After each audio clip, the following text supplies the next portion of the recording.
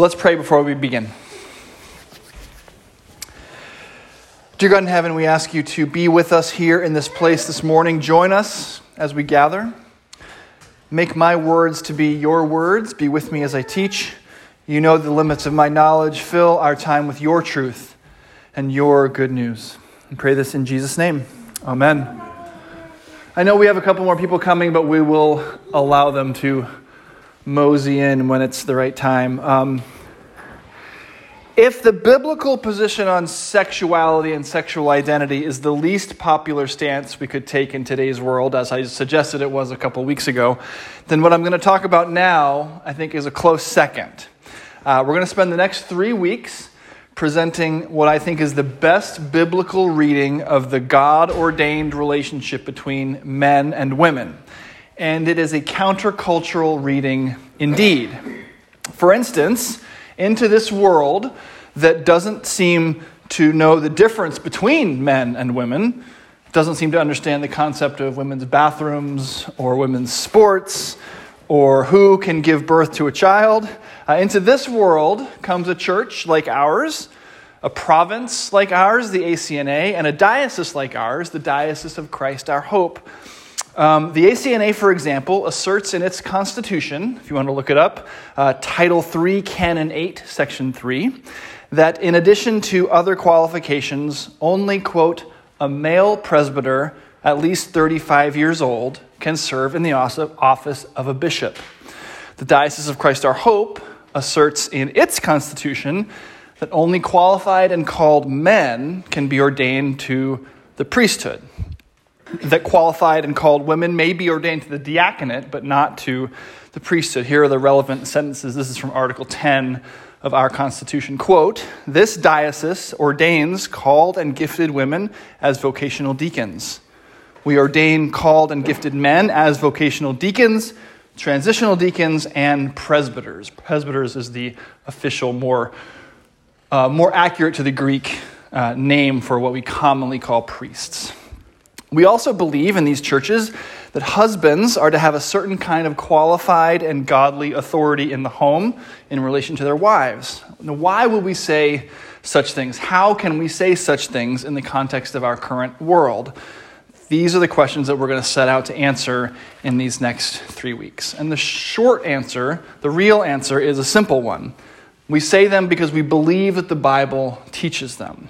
And we always, without exception, seek to submit ourselves to the Bible's teaching no matter what. And what we're going to discover as we go through this class is that men and women are complementary. We're made to go together, but are, get ready for it, different. Not in every way, certainly. In terms of imago Dei, that is the image of God, men and women are the same, created fully in that image and worthy of honor as such.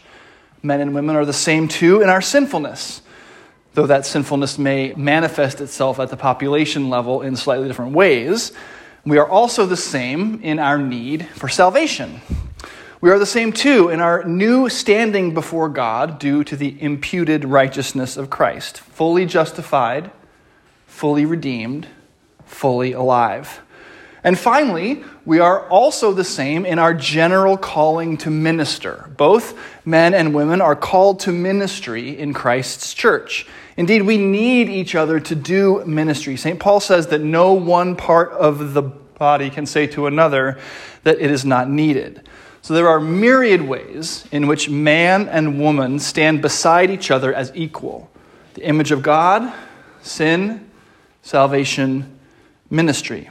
But God does seem also to have set into the created order some complementary differences between men and women, not only in the obvious physical ways, but also in design. Men are created, designed to lead, to sacrifice, to protect, to provide. This happens most obviously in husbandry and fatherhood, but can take place in many ways in the body of Christ. Women are created, designed to nurture, to support, and care. Again, this happens most obviously in wife and motherhood, but can take place, again, in many ways in the body of Christ. These design differences work themselves out both in terms of role and authority, at least in the home and in the church.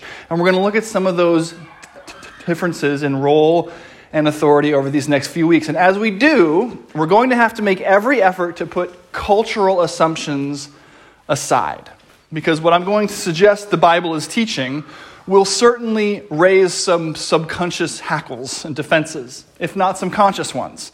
We're going to have to come to what God says, not looking at it through the lens of our culture, often reactionary responses either to radical feminism on the one side or the patriarchy on the other, but instead endeavoring to submit ourselves to the Word of God, whatever it may have to say to us. I do want to address one common overarching philosophical mistake that we're susceptible to before we even begin.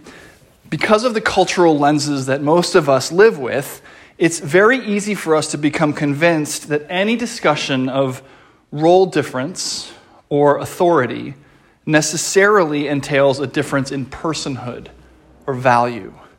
That if someone has a role that comes with less authority or is called to submit to someone else, we often assume that that person has less value or even lesser humanity than the person to whom they're called to submit. We're going to have to keep reminding ourselves as we go through that that's not true. Think of a parent and their child, or a drill instructor and a new army recruit. Now, neither of those, let me be clear, are good analogs for either the husband-wife relationship or the elder-congregation relationship, but they are examples of relationships in which both parties are completely equal in terms of value, dignity, and personhood, created in the image of Almighty God, equally. But in terms of role and authority, they're quite different. But role does not determine value. We're going to have to keep reminding ourselves of that. We're going to see, as we come to the Bible, that it makes the same distinction, that men and women are equal in terms of value, personhood, and imago Dei, but are created and called to function differently in terms of role and authority.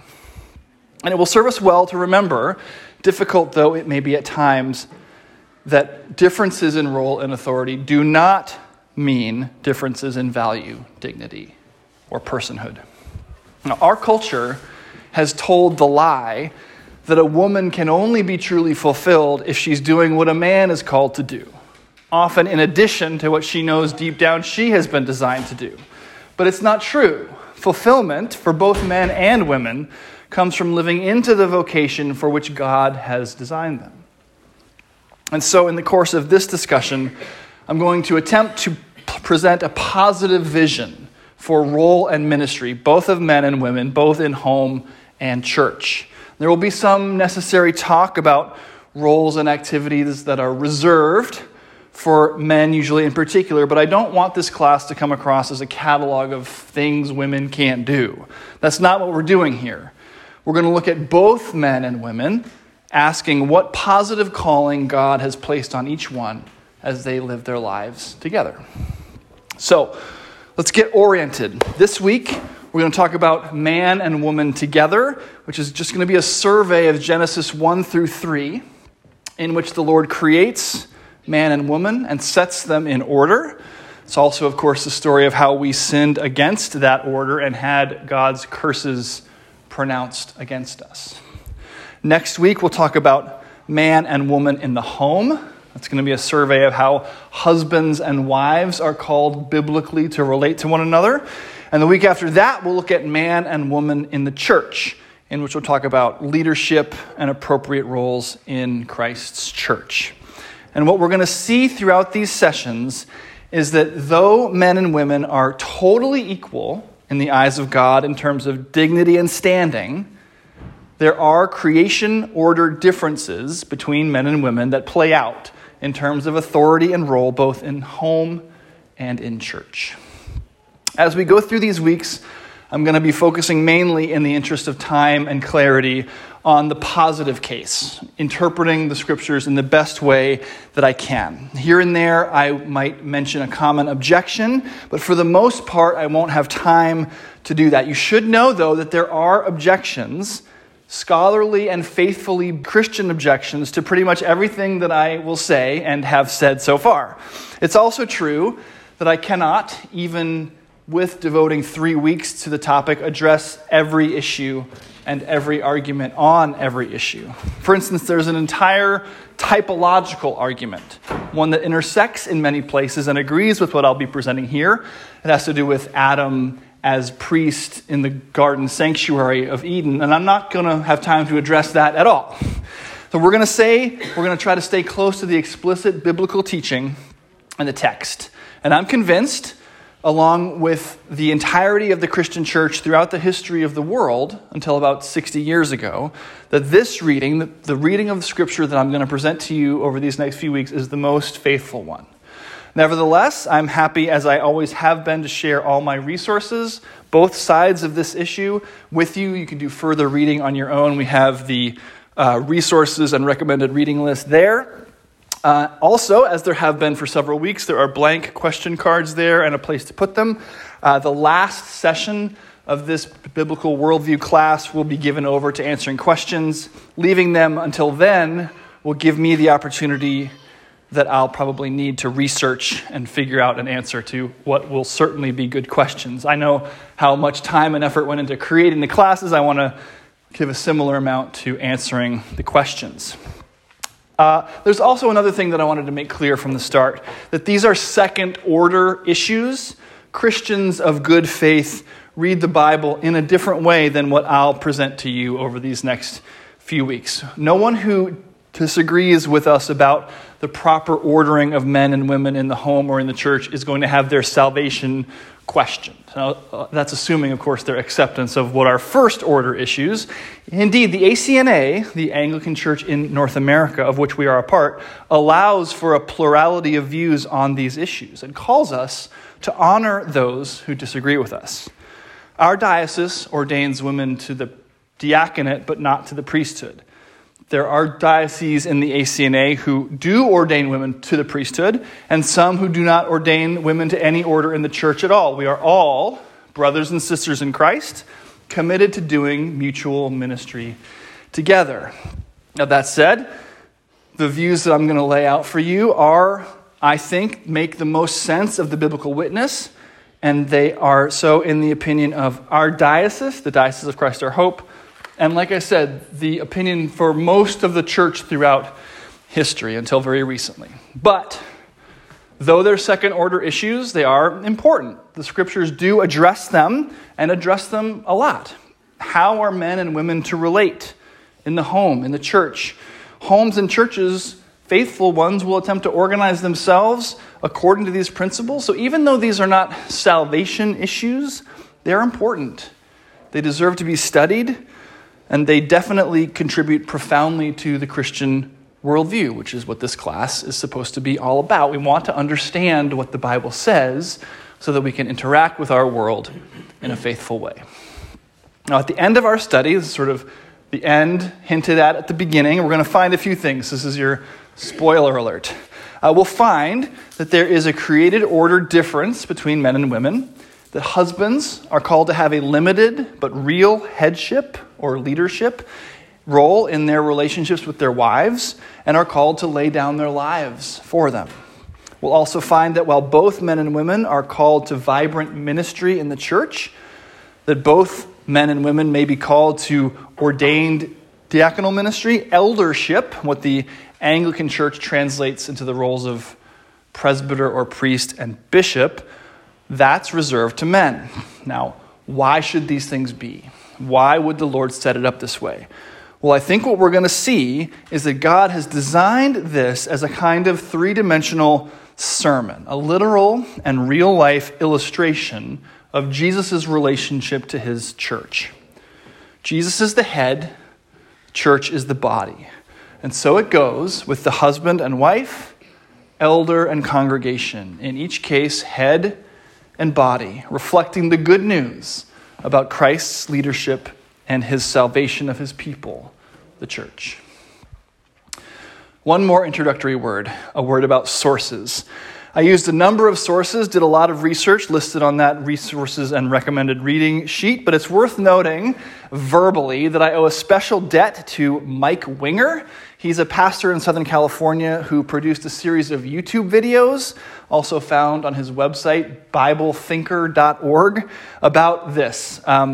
His series does a really masterful job of researching primary sources, addressing all these arguments from various perspectives, and clearly communicating the biblical teaching. He was like a great research librarian for me, compiling sources, showing me where to look, what to read, making connections, summarizing arguments, and so on. So if you went and watched his whole series, you'd find a ton of stuff there that I'm sort of packaging and organizing and presenting to you.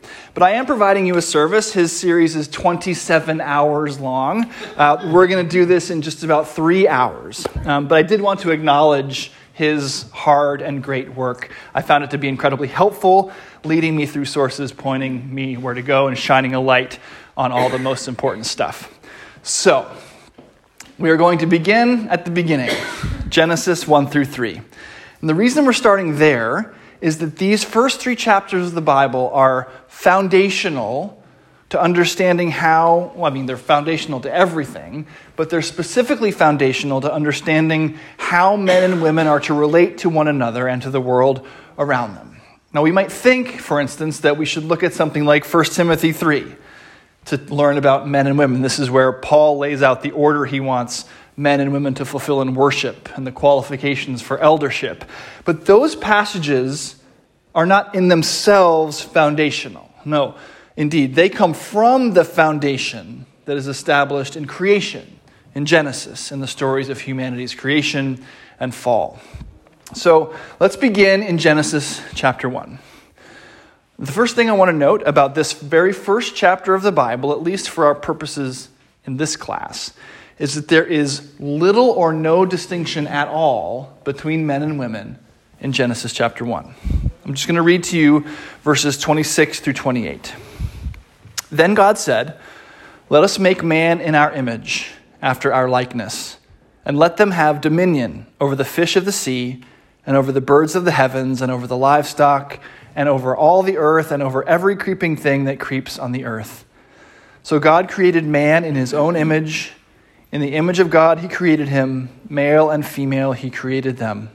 And God blessed them.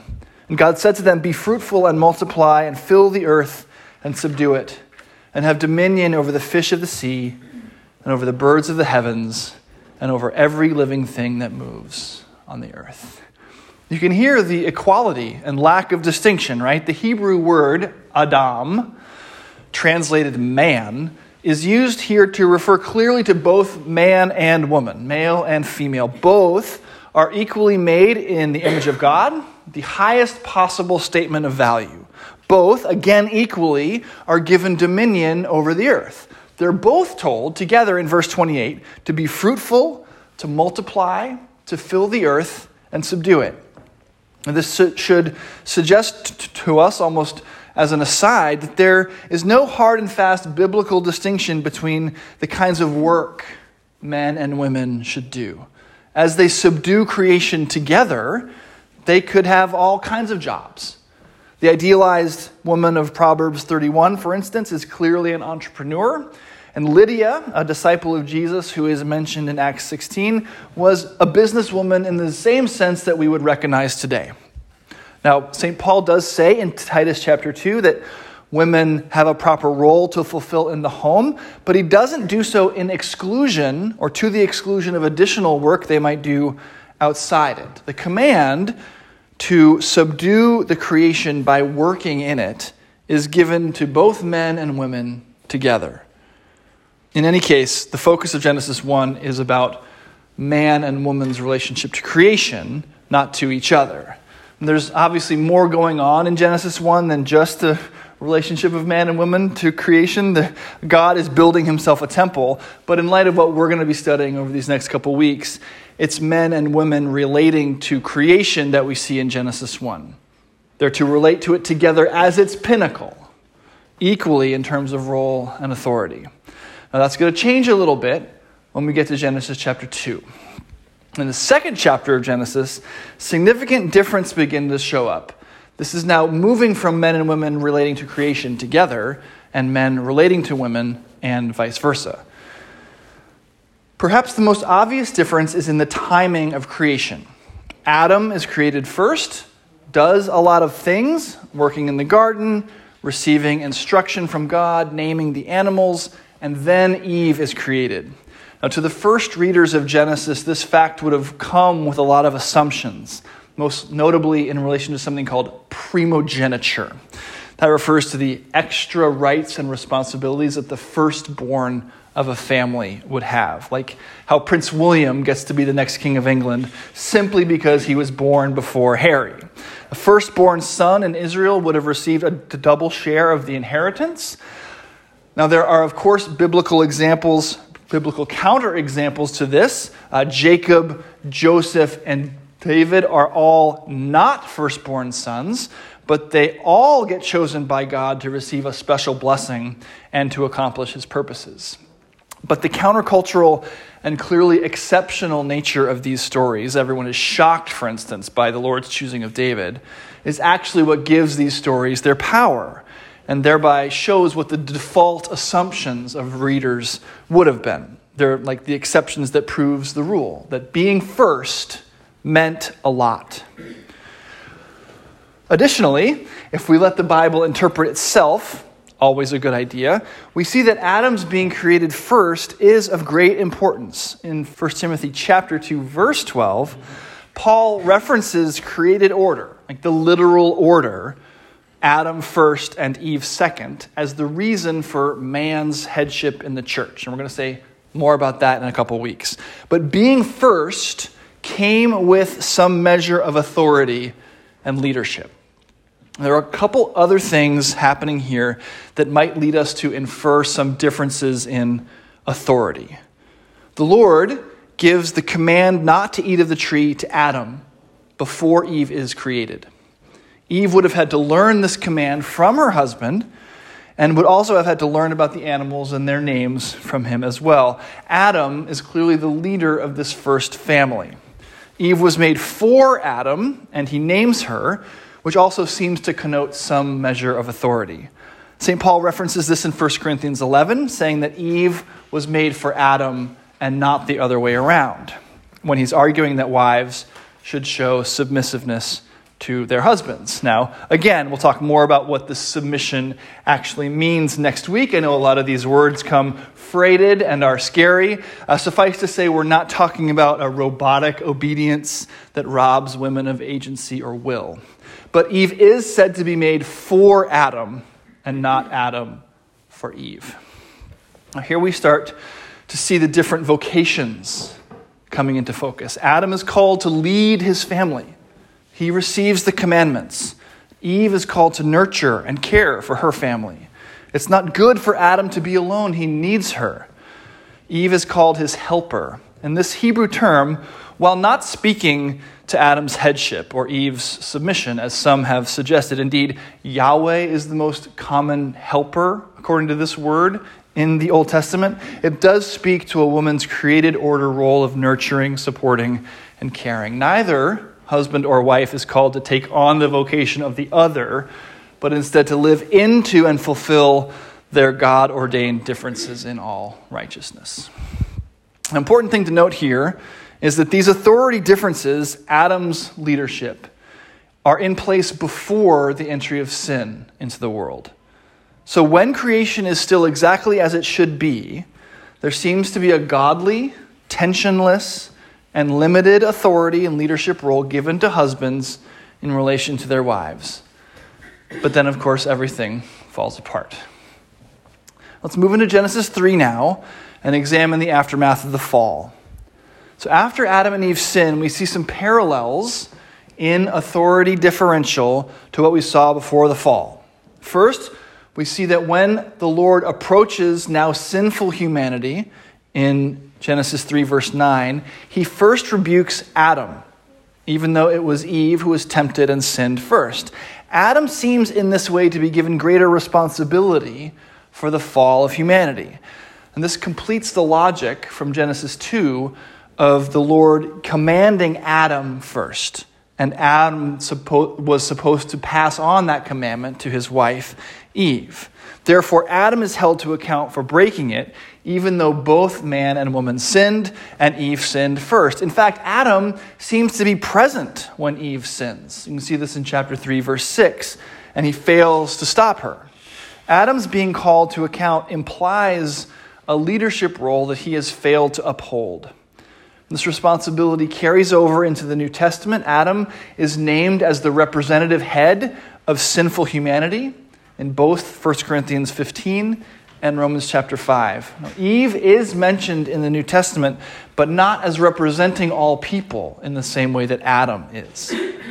Now, there are differences too in the curses with which God judges Adam and Eve, and thereby all their descendants, all men and women. Adam's curse impacts all of creation. Thorns and thistles will grow from the earth instead of good plants of the original creation, while Eve's curse only impacts women, multiplied pain in childbearing and a difficult relationship with her husband. Even the curse of death itself, which certainly affects both men and women and everything, is only pronounced as part of the curse against Adam. So I want to look for a moment at Eve's curse a little more closely, since it specifically pertains to the relationship between men and women, at least in terms of husbands and wives. So here's the verse. This is Genesis 3:16. To the woman, the Lord said, I will surely multiply your pain in childbearing. In pain you shall bring forth children. Your desire shall be contrary to your husband, but he shall rule over you. Now, the translation, meaning, and application of the second half of this verse is extensively argued. But I think the best reading is that Eve is cursed to sinfully desire to control her husband in contravention of the created and therefore natural order in which the husband is called to be the leader of his wife. Now, it's awkward in our modern ears, but this is the best meaning of desire here. Your desire shall be contrary to your husband, but he shall rule over you. To see that, we can look at Genesis 4, verse 7, just one chapter later, in which sin, and this is in the context of Cain and Abel, sin is described as crouching at the door. Its desire, we read, is contrary to you, but you must rule over it. It's the exact same phrasing as Eve's curse. So desire here is the desire to control, to master. Sin desires to control, to rule over you, but instead you must rule over it. So Eve's desire will be to rule over her husband when God has instead given that leadership role to him. The other side of this cursed coin is that Eve's husband, and all husbands to come, will have his proper calling to lead her unnaturally twisted. He will rule over her. Sin will taint his leadership. So let's understand this. The biblical message here is that it's not his leading her at all that's wrong. That's actually God ordained. But part of Eve's curse is that Adam's good, godly, and limited leadership will curdle and lead to sinful abuses. Now, to prove this, I want to look back at part of Adam's curse. The Lord says to Adam, because you have listened to the voice of your wife and have eaten of the tree of which I commanded you, you shall not eat of it. Cursed is the ground because of you. In pain you shall eat of it all the days of your life. Thorns and thistles it shall bring forth for you. Adam is told that farming will now be more difficult because of thorns and thistles, which didn't exist before.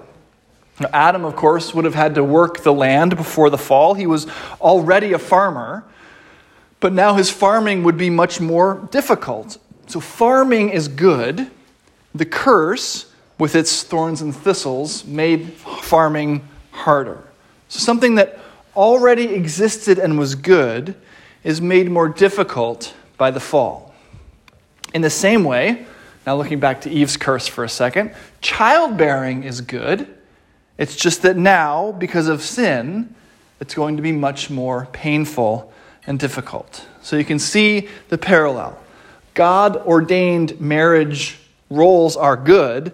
They're just now going to be tainted by sin. Now they'll be much harder. Just like farming and just like childbirth, a good thing has been made more difficult by sin. Therefore, to alleviate the curse, we remove the abuses, not the God-ordained order itself. We don't say that farming or childbirth are bad, and neither should we denigrate God's good created order and distinct roles for men and women, what Paul will lay out in Ephesians 5. We instead work to recover the good created order. It's good, I think, for us to remember that all of this is in the context of God creating the first marriage. That's acknowledged both in Genesis 2, when the text says that the husband shall leave his father and mother and cleave to his wife, before there even are such things as fathers and mothers, and Genesis 3, when we read that the wife's desire shall be for her husband. A marriage relationship is assumed here. So that means that God is not giving men in general leadership over women in general, or asking all women to submit to all men. He's making a husband the leader, or to use the biblical word, the head of his wife. Not all men the head of all women, nor telling all women they must submit to all men. A husband is the head of his wife, and a wife should submit to her husband. More on that again next week. So there are biblical mandates for single people too, of course. St. Paul talks not only about chastity, but about ministry, and the principles laid out in this creation story about men and women can give us wisdom in how we all relate to one another. But it must be noted that the main thrust of biblical instruction about men and women, as we'll detail in our next two classes, are about how they are to relate to each other as husband and wife, and about how they are relate to each other as covenant members of Christ's church. And we must also never let the commands and instructions here blind us to the good news of the gospel. Because this is fundamentally law that we're talking about here. How God set things up and how he intends his creation to work. This is the law and is therefore for our good and something to which we ought to submit ourselves. Obedience to God's law will lead to our flourishing. But whenever we interact with law, as good and right and holy as it is, we must remember the gospel, the good news of Jesus Christ. Indeed, pregnant even in these curses that we're talking about, the Lord's curses on humanity, is the good news that one of Eve's descendants will crush the head of the serpent, Jesus Christ. And this means actually that part of Jesus' perfection, which is given to us by grace through faith, is actually the perfection of faithful adherence to these very roles of biblical submission and leadership. Men, in their sin under the curse, will not live into their vocation righteously, leading, sacrificing, protecting, providing. Any of it, including godly leadership, it will all be tainted by sin. And yet, such leadership is given to men by faith in Christ. And by a miracle, repentance and faith, godly leadership is actually part of the good work that God has prepared men to walk in. We say this at the end of every service, right? Lead us into all the good works that you have prepared for us to walk in. This is part of that. Similarly, women, in their sin under the curse, will not live into their vocation righteously, nurturing, supporting, caring, any of it, including this godly submission. And yet, such submission is given to women in Christ. And by the same miracle of repentance and faith, godly submission is actually part of the gift, part of the good work that God has prepared women to walk in. So, where are we as we wind up our time this first week? What have we said so far? What do the first 3 chapters of the Bible have to teach us about the intended and God-ordained interrelationship between men and women? Well, Genesis 1 We have the wonderful truth that both men and women are made equally in God's image. Both men and women are immeasurably valuable. Both men and women have been given dominion over the earth. As it relates to creation, men and women seem utterly equal. In Genesis chapter 2, we begin to see that in relation to each other, God has given a certain kind of leadership role to men, and husbands in particular. These roles, seen in the creation order, the naming, the passing on of the commandments, and more, worked harmoniously at first. Part of God's perfect creation involved different roles for husband and wife in relationship to each other. Adam had a leadership role in relation to Eve. Now, it's worth noting here as an aside that Eve was expected to have access to any and all theological knowledge that Adam had. There was no special teaching that was just for Adam and not for Eve. It was God's expectation that Adam was going to tell Eve everything that he himself had been told. Everything he knew about the Lord, his commandments, and his love. There's therefore nothing that a woman should not learn about theology or about the Lord. Indeed, God assumed that Adam had passed all his knowledge on to Eve, all the true things that he knew about him. And in Genesis 3, we continue to see a leadership role assumed by the husband, though here expressed in the negative. And he is responsible for humanity's fall into sin, and his curse affects the whole world. Due to that fall and the curses that accompany it, the God-ordained roles that we saw in Genesis 2 are now going to be much more difficult to live with. Life together will be painful. Conflict will come. Neither leadership nor submission will be engaged in righteously, but the curse does not initiate the role distinctions. Instead, the curse brings difficulty and hardship into distinctions that already exist and were created by God. We now live in a fallen world whose ideals, a leading and sacrificing husband and a submitting and loving wife, are rarely expressed without the taint of sin. Abuse exists. But the fallen state of the world is no reason to throw over the created order. No, indeed, we should desire to return to it. We should seek to reverse the pain, not the nature, of the relationship involving this leadership and submission, right? We don't object to farming. We object to thorns and thistles. We don't object to childbirth. We try to mitigate its pain. And in the same way, we ought not to object to God-ordained roles. We object to the abuses of those roles. Ephesians 5, a passage that we're going to look at in detail next week. Ephesians 5 provides a template for God-ordained husband and wife relationships, redeemed by the gospel of Jesus Christ.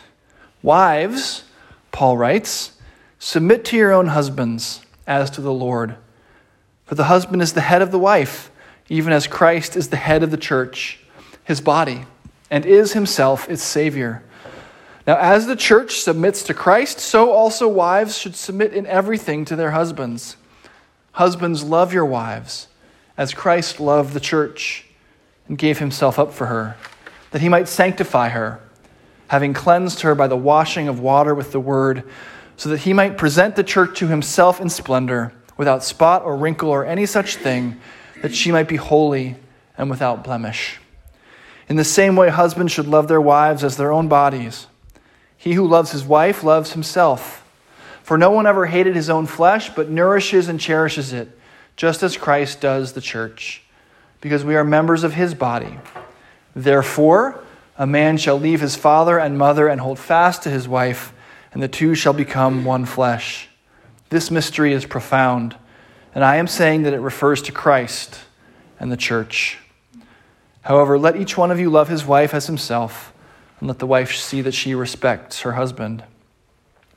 Selfless, sacrificial, loving, non-forceful, nurturing leadership from the husband and voluntary, loving submission from the wife, both acting in love and service to God, are the ways which God intends for us to live together. Because we are new creations in Jesus Christ, this law ceases to simply judge us and point out our failures, and instead becomes a promise to us, a miraculous truth in which even sinners like us can partake. So next week, we'll talk about man and woman at home, looking at God's intention for men and women as they relate to each other as husband and wife. And to do that, we're going to look closely at the definitions of the words head and submit as they are used in the New Testament. Husbands are in several places called to be the head of their wives, and wives are similarly called to submit to their husbands. We're going to want to know what those words mean.